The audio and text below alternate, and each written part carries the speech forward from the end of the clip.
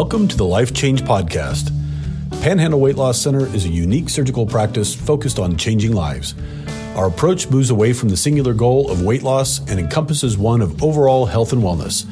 This podcast explores a variety of topics inside the realm of health and wellness, including nutrition, fitness, lifestyle issues, and even surgery. The goal of this program is to inspire listeners to take a critical review of your life as we guide you towards a paradigm that translates to life change. All right. Today we got here Alan Bean. I would describe him as number one, my life partner as far as health and wellness, workout partner, emotional support team, bunch of other things that go into that. And I'm sure we'll cover kind of what that means as far as how we interact together. But I want to welcome to the podcast, Alan Bean. All right. Appreciate you having me, Bo. Yeah. So, Alan, first of all, where you're from, give people some insight to who you are. Sure. Born in Pampa, Texas, raised out on my family's ranch outside of Miami. So it's Miami for all you Texans, as you know it, but Miami for the East Coast outsiders. But, grew up in Miami, moved to Canadian in elementary school, and then ultimately graduated from Dalhart. So, of course, there in Dalhart knew Blue Sneeder John and the Sneeder John family, but made it around the Panhandle, and then from there went to Austin, Texas, went to the University of Texas on a track scholarship from Dalhart. So we should pause there for a second because it's, I went to A&M and sometimes there's a contention between those two, relationships, but we've been able to work through that. Yeah, that's true. I feel like, I wouldn't say I don't find my identity in the University of Texas athletics anymore, which helps. But, too many heartbreaks. That's the difference between Longhorns and Aggies. We power through. We're still interested no matter how bad we are. Yeah. Yep. So no, it's been a journey to get back to Amarillo. Have a wife and 4 kids now, and back in Amarillo, Texas. I guess first met you 2012. 12 or 13. Yep. So, happy to be back in Amarillo, and can't say enough about, the community. And I think that's one of the things that we've enjoyed about being back is friendship with you and your wife, Shelby. So. Well, good deal, man. Yeah. Well, you didn't put the disclaimer in there. You left for a while. Yeah, that's true. So went off to business school in Austin, was working here, and then went off to Austin to get an MBA, and really had no inclination at that point that you'd be back here, right? Yeah, I mean, we went down there as an opportunity for work, for progressing in my career, and then ultimately ended up getting an MBA down there. Had another kid while we were down there, so we had 3. Our first one was adopted. Similar stories as you and Shelby adopting your oldest, and then we had twins here in Amarillo. They were both they were preemies at BSA, and then had our 4th down in Georgetown, north of Austin. So, at that point in time, after getting the MBA, it was like, hey, where do you want to live if you have any choice at all? And it's like, hey, I want to be back up to the Texas Panhandle. Got family up here. Just felt like this is home. Yeah. So. And the reason I brought that up is, we had developed our partnership, working out, community building or personal building, and then you drug up and left me. Yeah. So I was kind of lost for a while, and that's kind of what I hope to get into is just kind of that support system and building the people around you that make you better, and then when that changes, it's kind of a life shock. So I had to readjust after you left, and mope around for about 6 months, not work out, not be concerned about health and wellness, and then you came back. Kind of revived my hope. Yeah. Well, I will say that in that 2-year stint, there was one time I came back and I was like, man, you must be working out. You're looking pretty good there. Finally picked myself up off the floor. And, got back into it. But what's you were an athlete in high school, football, track. You went to University of Texas on a track scholarship. And so you kind of grew up with activity, and and I think that's changed. This has changed since you were probably in college, but kind of give insight to nutrition, guidance, and discussion around that as an athlete, as somebody that's kind of built to perform. What kind of guidance did they give you? What approach were you taking back then, or was it just kind of a typical college diet? Yeah, I mean, I would go back before college, just thinking about high school, thinking about growing up.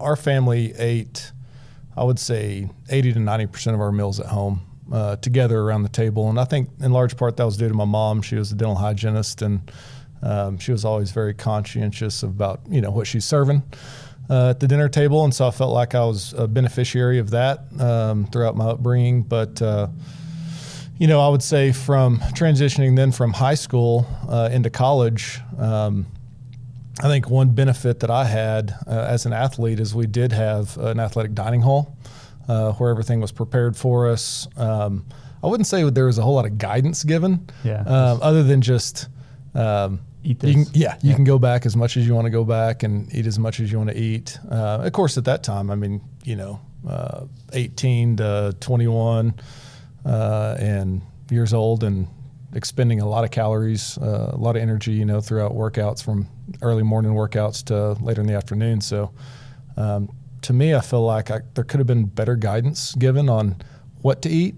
But again, it was kind of given to you there in the athletic dining hall. Yeah, I'd assume, I'm just guessing, but I assume that those meals are more oriented to recovery and inflammation reduction and muscle building.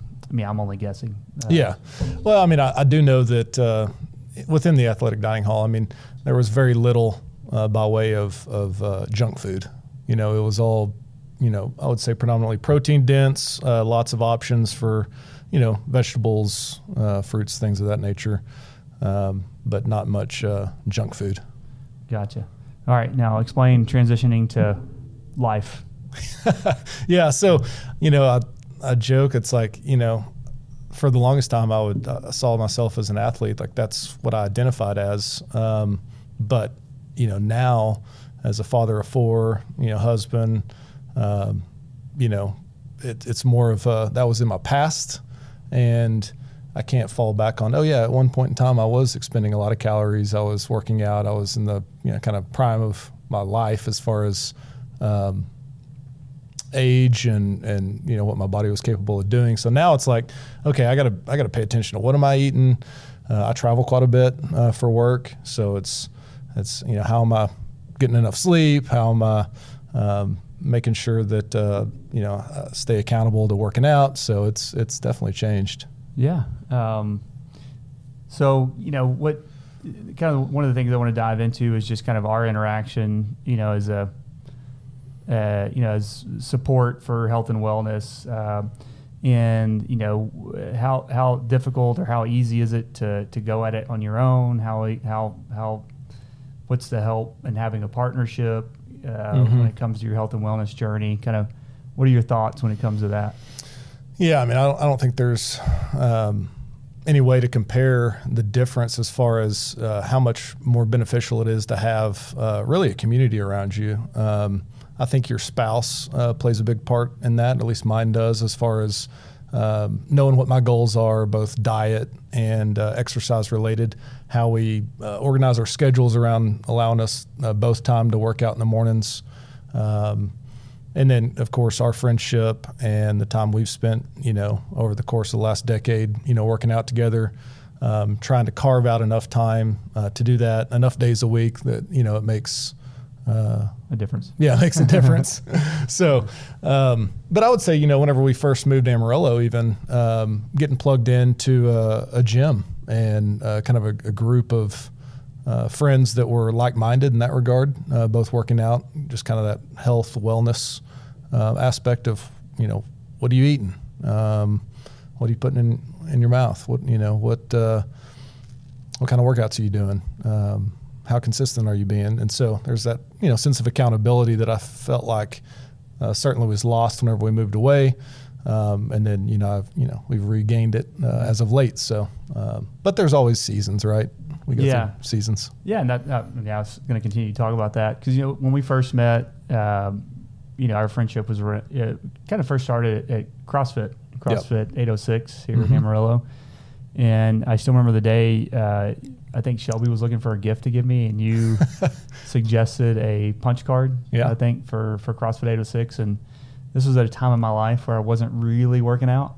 I mean, I just kind of to go for a walk, mow the lawn, get those steps in type workout, go for walks. And I remember going and doing the intro class with Brooks Boyette and Kyle Cato and thinking there's no way in heck I'll ever do this. Like, this does not fit me. And then the competitive nature kind of kicks in a little bit and you're like, all right, well, I'm going to do this. Right. And so, for you and for me, we had that structure. We had that, it was called the 504 boys, right? Because, we drove together. You'd pick me up at 504. Well, you'd pick me up at 504. I'd pick you up at like 5:10. Yeah, I was about to say, you're a little. I was always a little late. But that was a 5:15 class. So that was early mornings. And then, when you moved off, I kind of faded because I didn't have that partner to say, hey, I'm picking you up at 5:04. Right. And I don't know if anybody's listening to this thinks it's hard to drag themselves out of bed at 5:04. It is. Consistently. And, when I was in the routine and you were here, it was easy. Right. We expected that. But once that kind of gets shaken up, finding your way back. So, thinking about where we are now. So now we kind of share each other's garages and sports fields and whatever we can find. Yep. How, in your perspective, how does that compare? And also kind of that seasonality thing. I'm just not in a season right now where dragging myself out of bed at 5 o'clock seems doable. Yeah. I don't know how you feel about that Yeah, I think that, the difficulty is, you got to do it all. You got to do it every day. It becomes, you make it this insurmountable mountain, if you will, that, I'm never going to do that, right? So you've got to get to a place where you get some little wins, in my opinion. And I think that's what, we got whenever we moved back. It wasn't like you and I immediately went back to doing CrossFit. And in fact, we still don't do technically CrossFit on, a regular basis, but it's just getting into the habit of making it a priority once, twice. Hey, we can do it 2 times a week. Hey, we do it 3 times a week. Right now, I'm getting ambitious and I'd like to work out 5 times a week. Whether or not, my body will allow for that, we'll see. But, so I think that it's just finding the motivation to go out and do, one little thing, whether that's, hey, let's meet at the football field and we'll do a jog and a sprint. That's a loose term there, but we'll do a jog. I'm going all out. I don't know about you, man. That's as fast as I go. But it's just and it's fun. Make it fun too. I think going out and enjoying the outdoors and this time of year right now, it's beautiful. Of course, it's going to get pretty cold and we'll have some snow on the ground, but it's just getting those out there. Sprints. Yeah, I feel my lungs burning already. So I think it's just getting out and doing something that you enjoy doing, whether it's going on a walk, with your spouse, walking the dog, or right now I'm walking my son, James, to school in the mornings and whenever I'm in town. So that's nice. Yeah, we'll come back to the when I'm in town comment. But, one thing that's changed for me, and I don't know if it's just the amount of reading and health and wellness, but, I try to pay more attention to recovery, which is something I probably didn't do when we were doing CrossFit. Yeah. I mean, I just remember days of just stacking soreness. Like, you go to work, you work out on Monday, Tuesday, you can barely move. Right. Wednesday, you're back at it. Thursday, I can barely move. And I did even when I was doing CrossFit, with having to go to the operating room and being there for like 10, 12 hours, specifically if there was a big overhead workout, like your arms are just trashed. Right. And then trying to operate. I mean, there were some challenges there. Sure. And so my approach now is more, what is my body saying? Like, well, just for example, we were supposed to work out yesterday and I woke up and I was like, man, I'm just not there today. Right. And I think there's some benefit in taking that pressure off yourself. Yeah. And for example, like some days we'll meet up at 6 o'clock in the morning. and I'm like, hey man, let's just have coffee today and talk. Right. Yeah. That's a workout for us. Yeah. It's a mental workout, you know, and you know, I think people put so much pressure on themselves, and I think it's a mentality difference. Like, what am I going to the gym for? Well, I'm going because I want to be able to move and maintain functionality into my 90s. Right. Like, it's not about muscle to me. It's not about weight loss for me. And I think that's the challenge with a lot of people. Like, why am I going to the gym? Well, I'm going for weight loss. Well, I don't want to miss a day. I'm working my tail off, but I don't think that's gym's not a great place to go for weight loss to me. Right. So kind of how do you approach workouts? What are you trying to get out of it? Yeah, I think for me, it's more about community. Foundationally, like whenever I think about working out, when I think about, well, okay, I'm going to get out of bed and I'm going to run over to your garage and we're going to get a workout in. It's like, yes, there's going to be physical benefit there, but I think the underlying benefit for me is a sense of community and friendship. And so I think that's where the critical piece of doing it with somebody else or with a group of, you know, like-minded individuals that turn into friendships is so important. And then the piece of, you know, taking time off, recovery, that sort of thing, it's like listen to your body, right? And it doesn't mean like you don't have to, or you don't get to go work out that day because you're tired or you're sore. You just need to think through like, okay, maybe I need to scale back on weight. Maybe I need to cut the workout short. Like this morning's workout was, I mean, if we would have gone through the whole freaking workout, it was going to be an hour and a half long, right? It's like we don't have time for that, nor is my body in a place to be able to do that. So I think it's listening to your body and being okay with recovery days. You know, maybe it's go for a walk that day. Yeah, we just you know, to pull off our experience, like, you know, some days we show up and like it's just resistance bands. That's all. Yeah, resistance bands, stretching. You know, talk mobility. Talk about what's going on? Talking about, you know, marriage. Talking about, you know, parenting. Talking about business ideas. It's so I get the mental stimulation and the friendship that ultimately motivates me to work out. So what advice do you give to people that don't have that, or it seems like a struggle to establish it, as far as, you know, I've quoted this before. I think I've talked to probably two of the healthiest humans in the world, Rich Froning and Ben Greenfield, and I ask them both the same question, like, what is, in your mind, what is the key to health and wellness? And they both had the same answer: community. Yeah. So, you know, if you look at people struggling, you know, from a health and wellness perspective, weight or, you know, comorbidities, like what's your advice, or how do you suggest kind of navigating that, developing either that community that supports that, or, you know, breaking friendships and leading to new friendships? Like, where, you know, give some guidance there. Yeah. I mean, I think that's a difficult one because, you know, ultimately you're going to have friendships. You're going to have even family members, you know, that you might not see eye to eye on as far as health and wellness and the journey that you're individually on.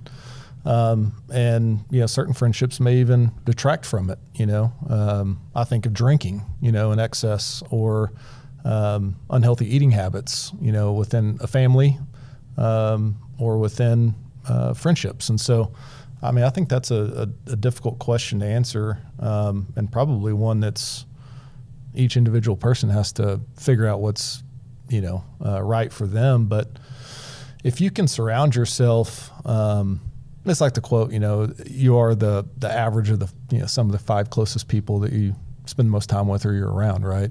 I think probably butchered that one, but you know, that seems accurate. Yeah, I mean, if you are, you know, around people that care about their health, that are trying to make, you know, wise decisions with regards to diet and exercise and health, then I think that, you know, they're going to be understanding if you make choices that are in your best interest. So I think it's trying to find and build that community, but it's not easy to do, right? I mean, first time you and I met, you know, I'm like, who is this Aggie coming over to my house? And my wife's like, no, they're really nice, you know. And no, trust me. And from that day, I mean, how many days was it, or months, or maybe even years before we started actually working out together, much less having pretty deep conversations about macronutrients and, you know, sleep habits and, you know, wanting to reduce, you know, alcohol consumption and those sorts of things. So yeah, I mean, it's a process, and it takes time.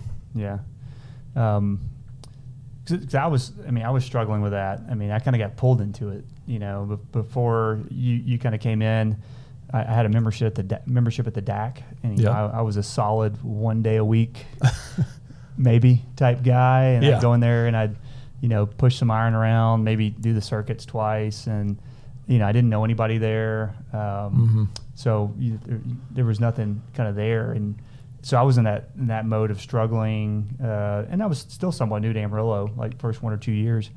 And, it just started with a simple punch card. Yeah. Like, hey, tell them to go check this out. Yeah. I mean, and that's what I think, CrossFit gets a little bit of a bad rap because, you see what you see on TV, right? The Rich Fronings of the world. And listen, you and I, not everybody, very few people can stand on the same floor. Yeah. And so, but I mean, it's definitely functional fitness and it's scalable. And so if you can get into a community like CrossFit 806, or I'm sure there's others, I think there's power in working out as a community in a group. But you kind of have to check your ego at the door. Otherwise, you're going to get I learned that injured. early on. Yeah. So did I. So, I think you were there the day. I mean, I was PR on deadlift. Yeah. I think I was going like 360 Impressive. or something like that. And you're like, you're going to add that on? I'm like, yeah. Yeah. Oh, felt that. Yeah. Out for 3 weeks. Hey, I mean, but you're a far cry from the first time you tried it. I mean, your ankle mobility for that first few months. Yeah, well, we're getting deep now. Ankle mobility. For all those out there, I'm probably the most and least flexible person on earth. I've been working on it for 10 years, and I'm got some slight improvement. So, we kind of started this morning talking about you're kind of going to a different phase of your kind of workout journey. So, kind of where are you coming from? Where you want to go? And then we can. I see you brought some biometric stuff here, so we'll kind of jump into that. Yeah, I mean, I'm kind of a data geek, numbers guru as far as I enjoy measuring metrics. I think it's important, at least for me, motivationally. So when I'm talking metrics, I'm talking, doing blood work to determine, how is my diet affecting my body in that way. I think one thing that you and Blue have brought to Amarillo, which I think is fantastic, is the DEXA scan. So the DEXA machine that measures your body composition. I try to do that once every 6 months, and I have done that once every 6 months since I'd say 7 years ago. Yeah. And so even whenever I was in Georgetown, I was going to find a DEXA. So, my journey, I think, is one of right in the beginning, when I first moved to Amarillo, still relatively fit as far as, wasn't too far removed from college. And, it was all about performance. It was about, hey, I want to gain weight from a sense of gaining weight on the barbell lifts, Olympic lifts, that sort of thing. I want to PR. Now it's more of, okay, how can I optimize my body composition? How can I retain lean muscle mass and reduce fat? Just more for longevity, more for playing with my kids, more for just being healthy and feeling good.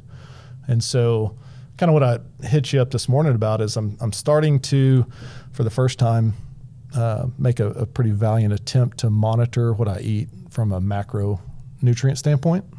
And yesterday, I had a pretty tough time of consuming enough calories from a standpoint of wanting to gain some muscle mass. And then it's like, okay, so within those calories, what are the macronutrients? And so I'm kind of on a new journey.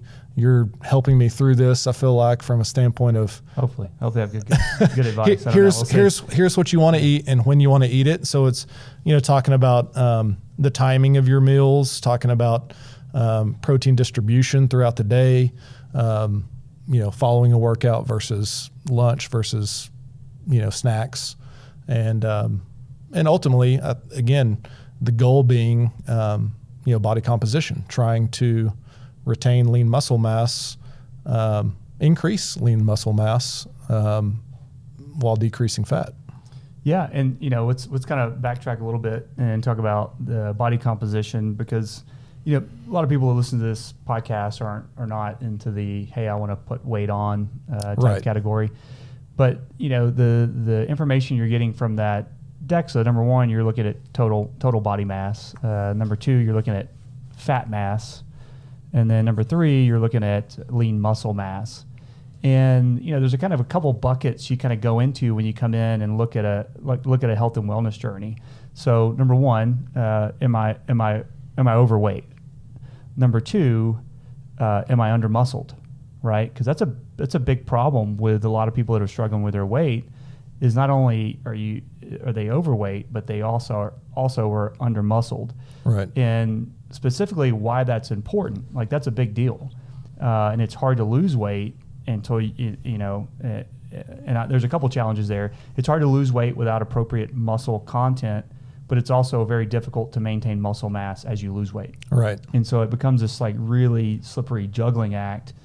And the reason it's a big deal is your muscle is highly dense in mitochondria, and what that means is your mitochondria. And it's funny because my kids are going through science right now, so we're trying to remember what a mitochondria is. And so my little acronym is they're mighty. They produce energy. Yep. Right. And the mitochondrial density of your muscle is dependent on size and protein intake. And so, a lot of people talk about, I have a slow metabolism, right? In America, that's, I have weight issues. I have a slow metabolism. But they don't really fail to understand what that means. And the way I explain it is it's not how much energy your body is burning, it's how much energy your body's producing. Right. Right. So if you have a low metabolism, it's not a thyroid issue. It's not a calorie consumption issue. There are some baseline metabolic issues based off mitochondrial density in your muscle, and specifically how much muscle do you have. And I'm not saying people need to be over muscled, because that can be an issue too.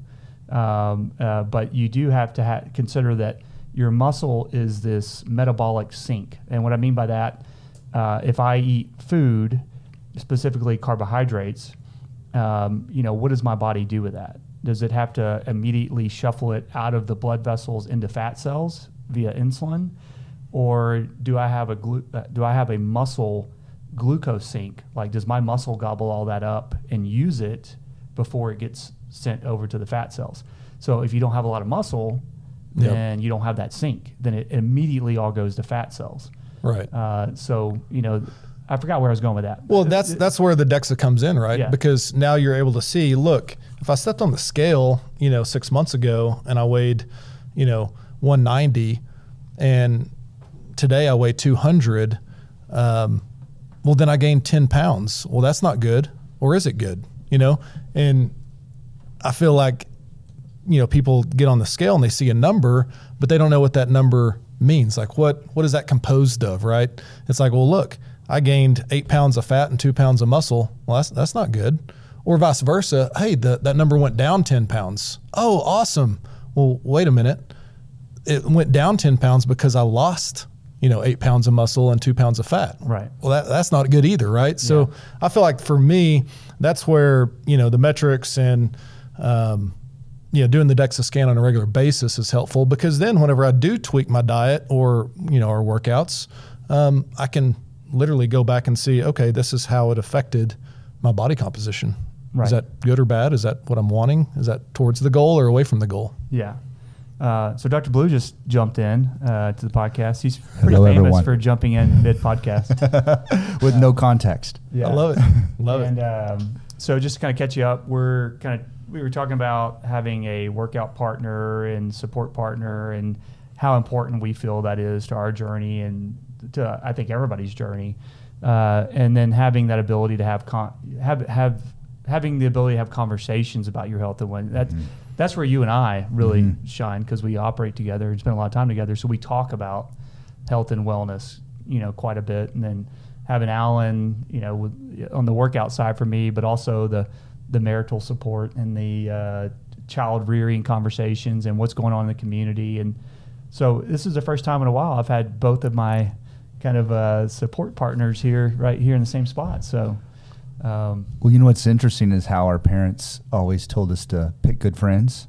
Yep. And you'd think it's more applicable as we're growing up early in our life, but it continues. And I find that, you know, who you hang out with, it affects what you eat. Yep. I mean, when you go out to eat and you see your friends ordering something healthy, it rubs off on you. Absolutely. And so you need that accountability, and you need good, healthy friends. Alan had a quote about that a while ago. I think he screwed it up. But yeah, something about you're the average of the 5 closest people you hang out with. I think there's a lot of truth to that. So that's why I hang out with you guys. So y'all bring up the average. I don't know about that. So this podcast came about this morning because Alan was, and we were getting to that. You're thinking about going into a kind of a bulk phase, putting on some muscle, and wanted advice on eating to kind of maximize workouts and things of that nature. So we were about to kind of dive into kind of macronutrient conversations, but you also have some more kind of metric data over there. Do you want to? Yeah, I mean, just as far as percentage wise, and I need to update my DEXA because the last time I did it was in June. But just coming down, looking at overall weight.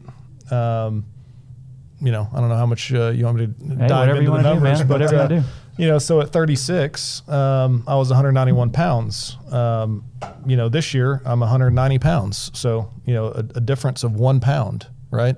But within that difference, my fat percentage has gone from, I've dropped essentially 2.3%. That's pretty body fat. Impressive. So I mean, it's going in the right direction. Yeah. Lean muscle mass has increased by 3.2 pounds. So I've added 3 pounds of muscle and have been able to reduce, body fat percentage by a couple percentage points over the course of. But if just the general scale would have been your metric, you'd have been like, oh, I'm heading in the wrong direction. Oh, absolutely. I would have been, well, shoot, I've been working out for the last 2 years and I've lost 1 pound. So that's where, the power of the DEXA comes in. It's like, whoa.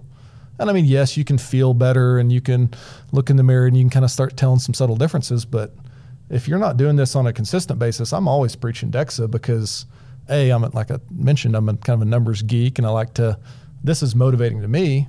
And there's definitely been years where it's gone the other, tracked the other direction. Right. So I mean, it happens to you, not to me though. Right. That was a joke. Glad you guys laughed. But so that's one of the metrics. And the other one, I'm starting to use this MyFitnessPal app. Oh yeah. And so, looking at my, food diary, and, the cool thing about this is you can just scan the barcode on whatever you're eating, and most times it's already in the system. So you just punch it in there and you tell it how much you've eaten of whatever it is you just scanned. But it gives you a breakdown of total calories. And then what I find more fascinating is that breakdown between carbs, fat, and protein.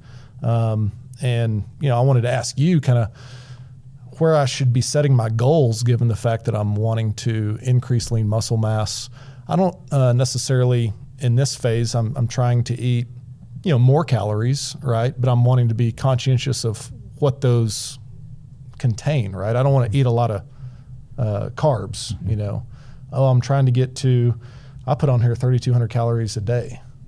I had a hard time getting there yesterday. I didn't get there yesterday. But I don't know if that's even the right goal I should be having.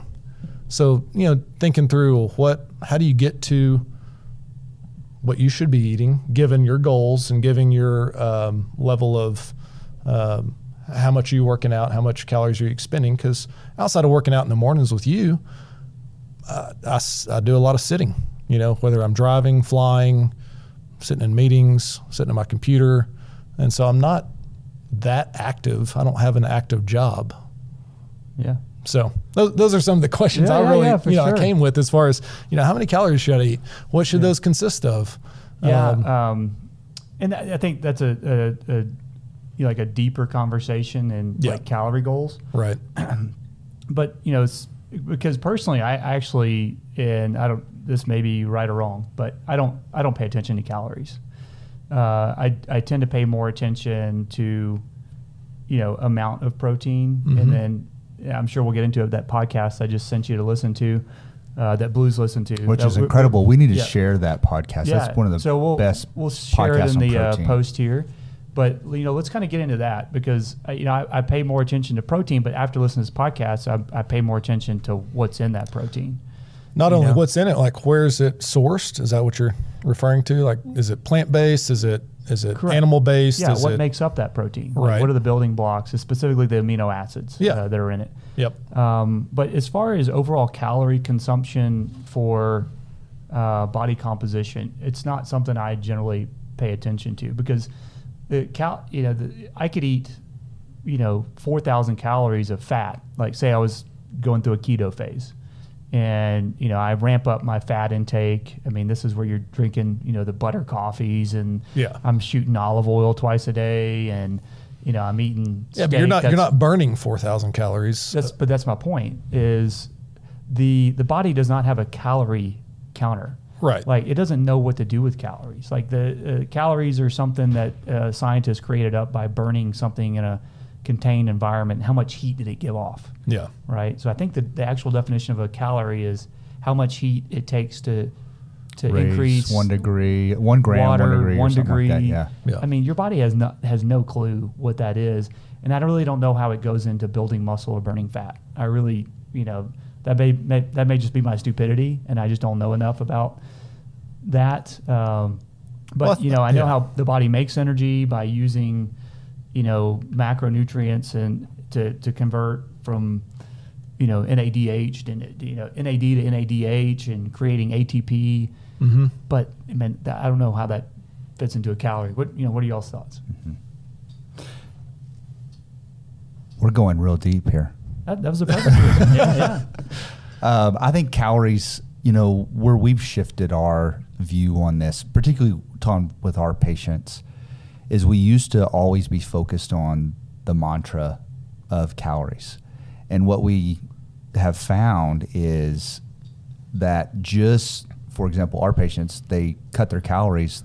Yes, you're going to lose weight short term, but more important than the calorie deficit for them is what are those calories made up of? Yep. Because our body's going to burn them differently, and it's going to hormonally be driven differently.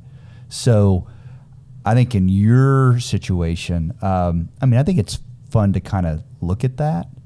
I think yours is more the protein. Yeah. And, for sure. And that would be the thing that would drive me every day, especially if you're wanting to bulk up a little bit, especially after listening to that podcast of where to source your protein, mm-hmm. how it needs to be spaced through the day, which I thought was really cool. Yes. Yeah. And then how important it is for us to maintain our muscle mass. Yes. Yeah. Especially as we age. And Bo and I were talking about, what your goals are and in different stages of life. And right now for me, it's like, how can I retain or still, increase lean muscle mass?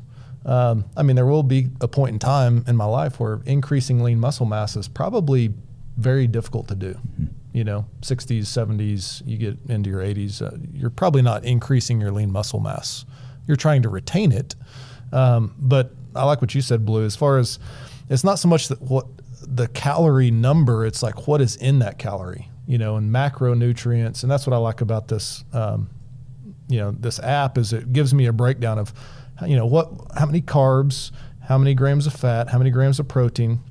Yesterday I hit 234 grams of protein. That's a lot of protein. That's a lot of protein. Probably, I don't know if you can say too much protein, but that's a lot of protein. The good thing is it was animal protein, animal-based protein, and we can get into that. And kind of correct dosages too. And I thought in that podcast, it's really interesting that, until you get into that, I think he said 25 to 60 gram range of protein in a meal, then your muscles aren't going to take that in. That doesn't mean your body's not going to utilize that protein. It just means if your goal is to increase your lean muscle mass, you need to be eating 25 to 60 grams of protein in that sitting. Yeah. Versus, hey, I'm going to do a 10-gram protein bar, and then 2 hours later, hey, I'm going to do a 20-gram protein shake, and then, an hour later, hey, I'm going to do a small, fillet of salmon that maybe gets you to 25 or 30. But really talking about timing of your meals, I thought that was really interesting. And one thing applicable for our patients, particularly after surgery, we do push protein, and a lot of it is when they undergo surgery, their stomach's smaller. They're not eating as much calories in general. Therefore, we need to maintain that muscle mass. So we really push protein because your metabolism is driven by how much muscle mass you have, pretty much. Yeah. And so after surgery, that's why we're like, hey, you need to get your protein in. It needs to be 3 meals a day, maybe a mid-morning, mid-afternoon supplement. Now, as they get further out, this can change, but I tell you. But should it? That's for debate. I would say you would want to keep first meal of the day is critical, and it needs to be protein heavy. Centric. Yeah. Yeah. And ideally animal based, even if it's plant based. Eggs are a great source. Eggs are a great source. But to me, it seems like regardless of your goal, weight loss, weight gain, muscle strength gains, older in age, you name it, that first meal, heavy protein, and know where it's sourced, right? Yeah, and to be clear, when we're saying first meal, we're not specifically talking about breakfast. We're talking about first meal.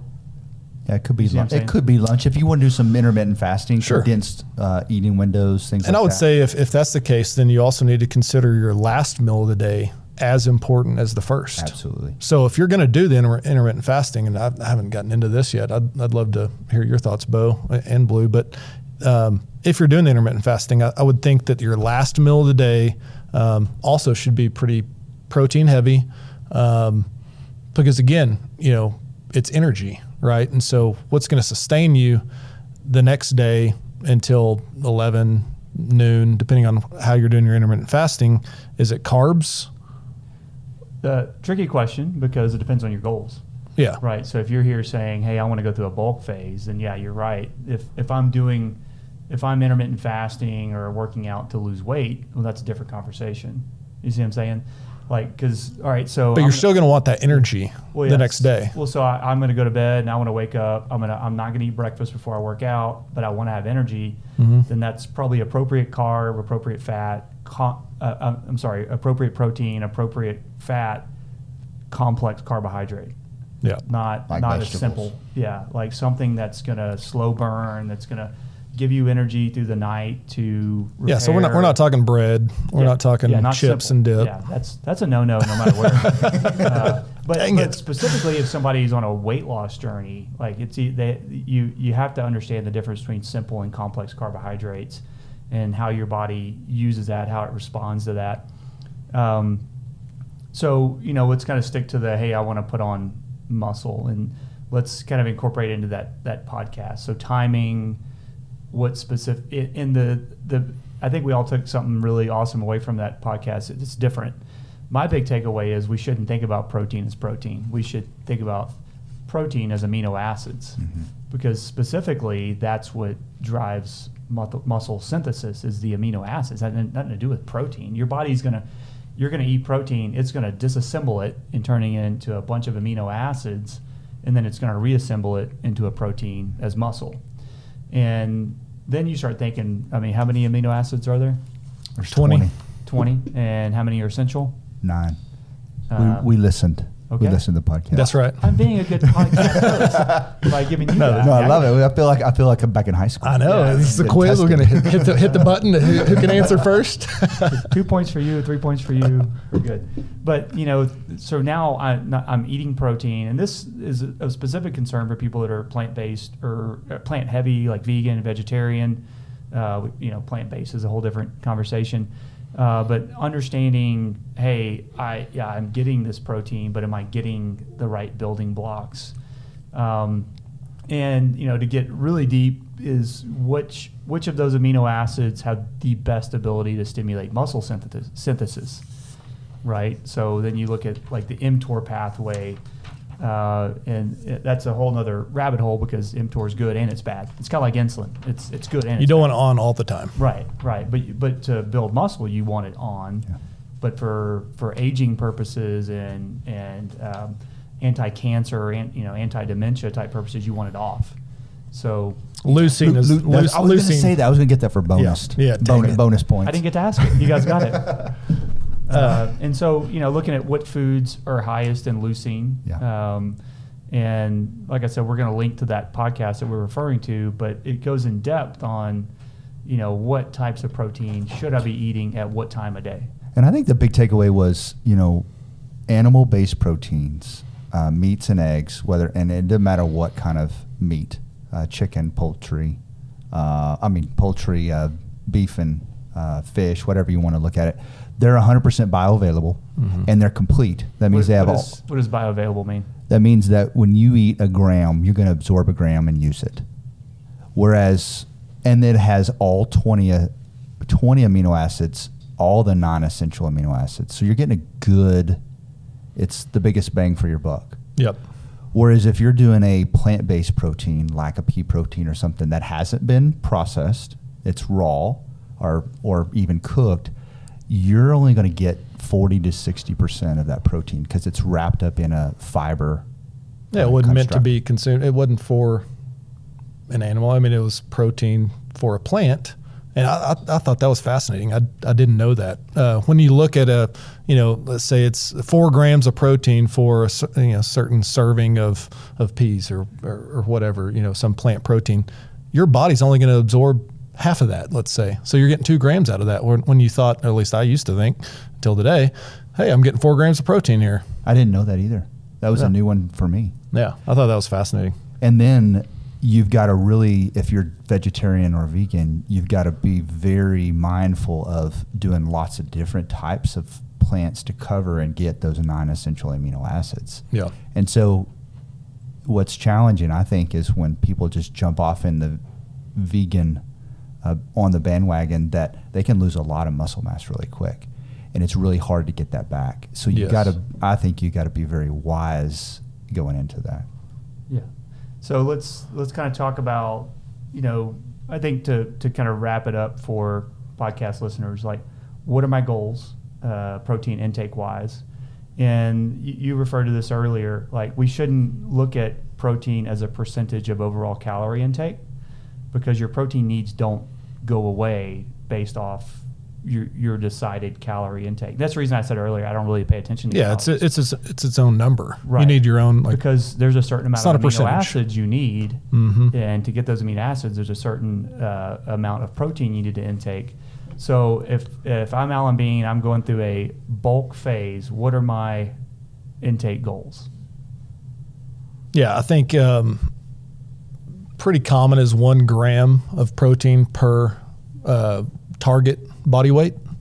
And so that's why I said, yesterday I did 230 or 40 grams of protein probably. 230? Yeah, no, I don't even think I don't. I mean, for where I'm at, I think getting to 200 to 210 grams of protein would be sufficient. Now, I'm not a bodybuilder. I'm not, my goal is not to do that. But, I think the 1 gram per body weight is probably sufficient. I think the minimum, if I recall, was 0.8 grams per pound of body weight. Yeah, so I always turn to Mark Sisson for these goals. So, the active 0.8 per body weight or 1.8 per kilogram. We're not in England, so we won't refer to that.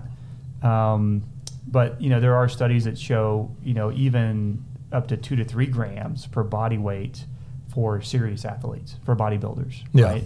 So, when like for the other day, I talked to one of our neighborhood friends, and she's working out with a trainer here, and she's 135-pound girl, and like she was trying to get like 300 grams of protein a day. I was like, whoa, that's a lot of freaking protein. That is.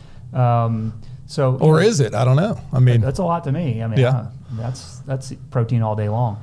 But then, in light of the podcast we're referring to, timing, like how much can my body take in at one time? What's that refractory period where eating any more is not going to do any good? So how do you what is y'all's guidance on how to break that up? So we've determined your goal is probably in the 175 to 200 range for active, trying to put on muscle. So how, what's the game plan on getting that in? Yeah, so it changed after listening to that podcast. I think before it was just more of, I want to hit this total number of protein. Now it's gone to, okay, I want to get a large percentage of that on the front end. So within, I think 2-hour window of working out is ideal. And I'm working out in the morning. So essentially breakfast at that point in time, I would want to get around 50 to 60 grams of protein. I'm talking about myself here. And then, throughout the day, I probably need to get one more meal of, again, a big chunk of protein. And then that last meal of the day also has to be important. So the first and the last meal, if I did my homework correctly, are the most critical, and need to at least hit that 25 to 60 gram range if I'm wanting to increase lean muscle mass. So that was kind of the timing of it, piece of it that I learned in listening to that podcast. But I think for our patients, this is real important, because to maintain that muscle mass after surgery, like you said, there's a minimum of 25 grams in one meal that you need to get to basically tell your muscle, hey, hold on here, or build. And so don't just do it in little bitty small 10 grams. I'm going to eat a little 10 gram package of beef jerky. It's not going to do anything. Right. It needs to be over 25 grams in one sitting. And I would say, you asked earlier kind of the takeaways from that podcast. And knowing that I was going to come up here and visit with you, I didn't know I was going to be on the podcast necessarily. Surprise. Like, hey, why don't you come eat lunch? And then we're going to turn it into a podcast.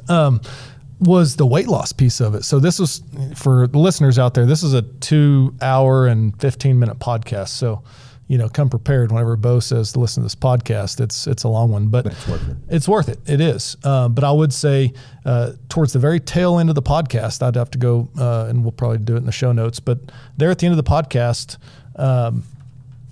he talks about, and this is Dr. Don Layman, he's a PhD, but he talks about for weight loss, he did 3 studies, right? So the first study, for the listeners, he looked at he did total feeding. So a total feeding study, they fed for 12 weeks patients, and they did 2 different, it was a 2-arm study. So in one cohort, they did high protein, low carb, and the other one was high carb, low protein. The second study was a 4-month diet and exercise study, and the last one was a 16-month study. But essentially, the key takeaways I felt like were, you've got to manipulate the protein to carb ratio. And so for weight loss specifically, number one, protein is the most satiating. So you're going to feel full the longest eating protein, not carbs, not fats. It's actually protein, then fat, then carb as far as satiation.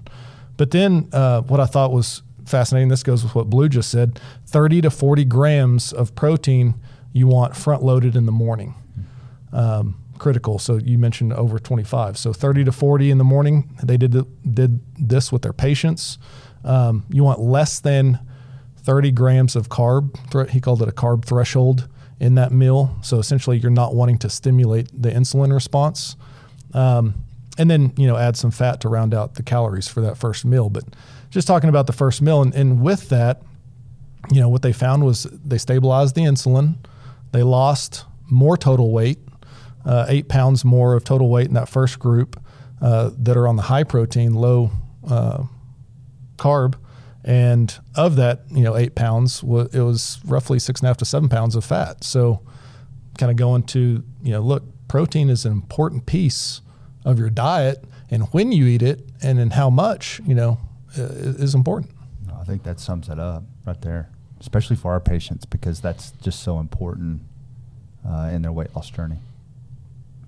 Awesome. Well, we're out of time. I feel like there's about 2 more hours here. Yeah, we need to bring Alan back. Let's do some more podcasts. Yeah, especially because he's kind of a note taker and keep us on task. Yeah. I want some more bonus points on my next. That's right. Yeah. Well, I'll give you guys the quiz subject for next week.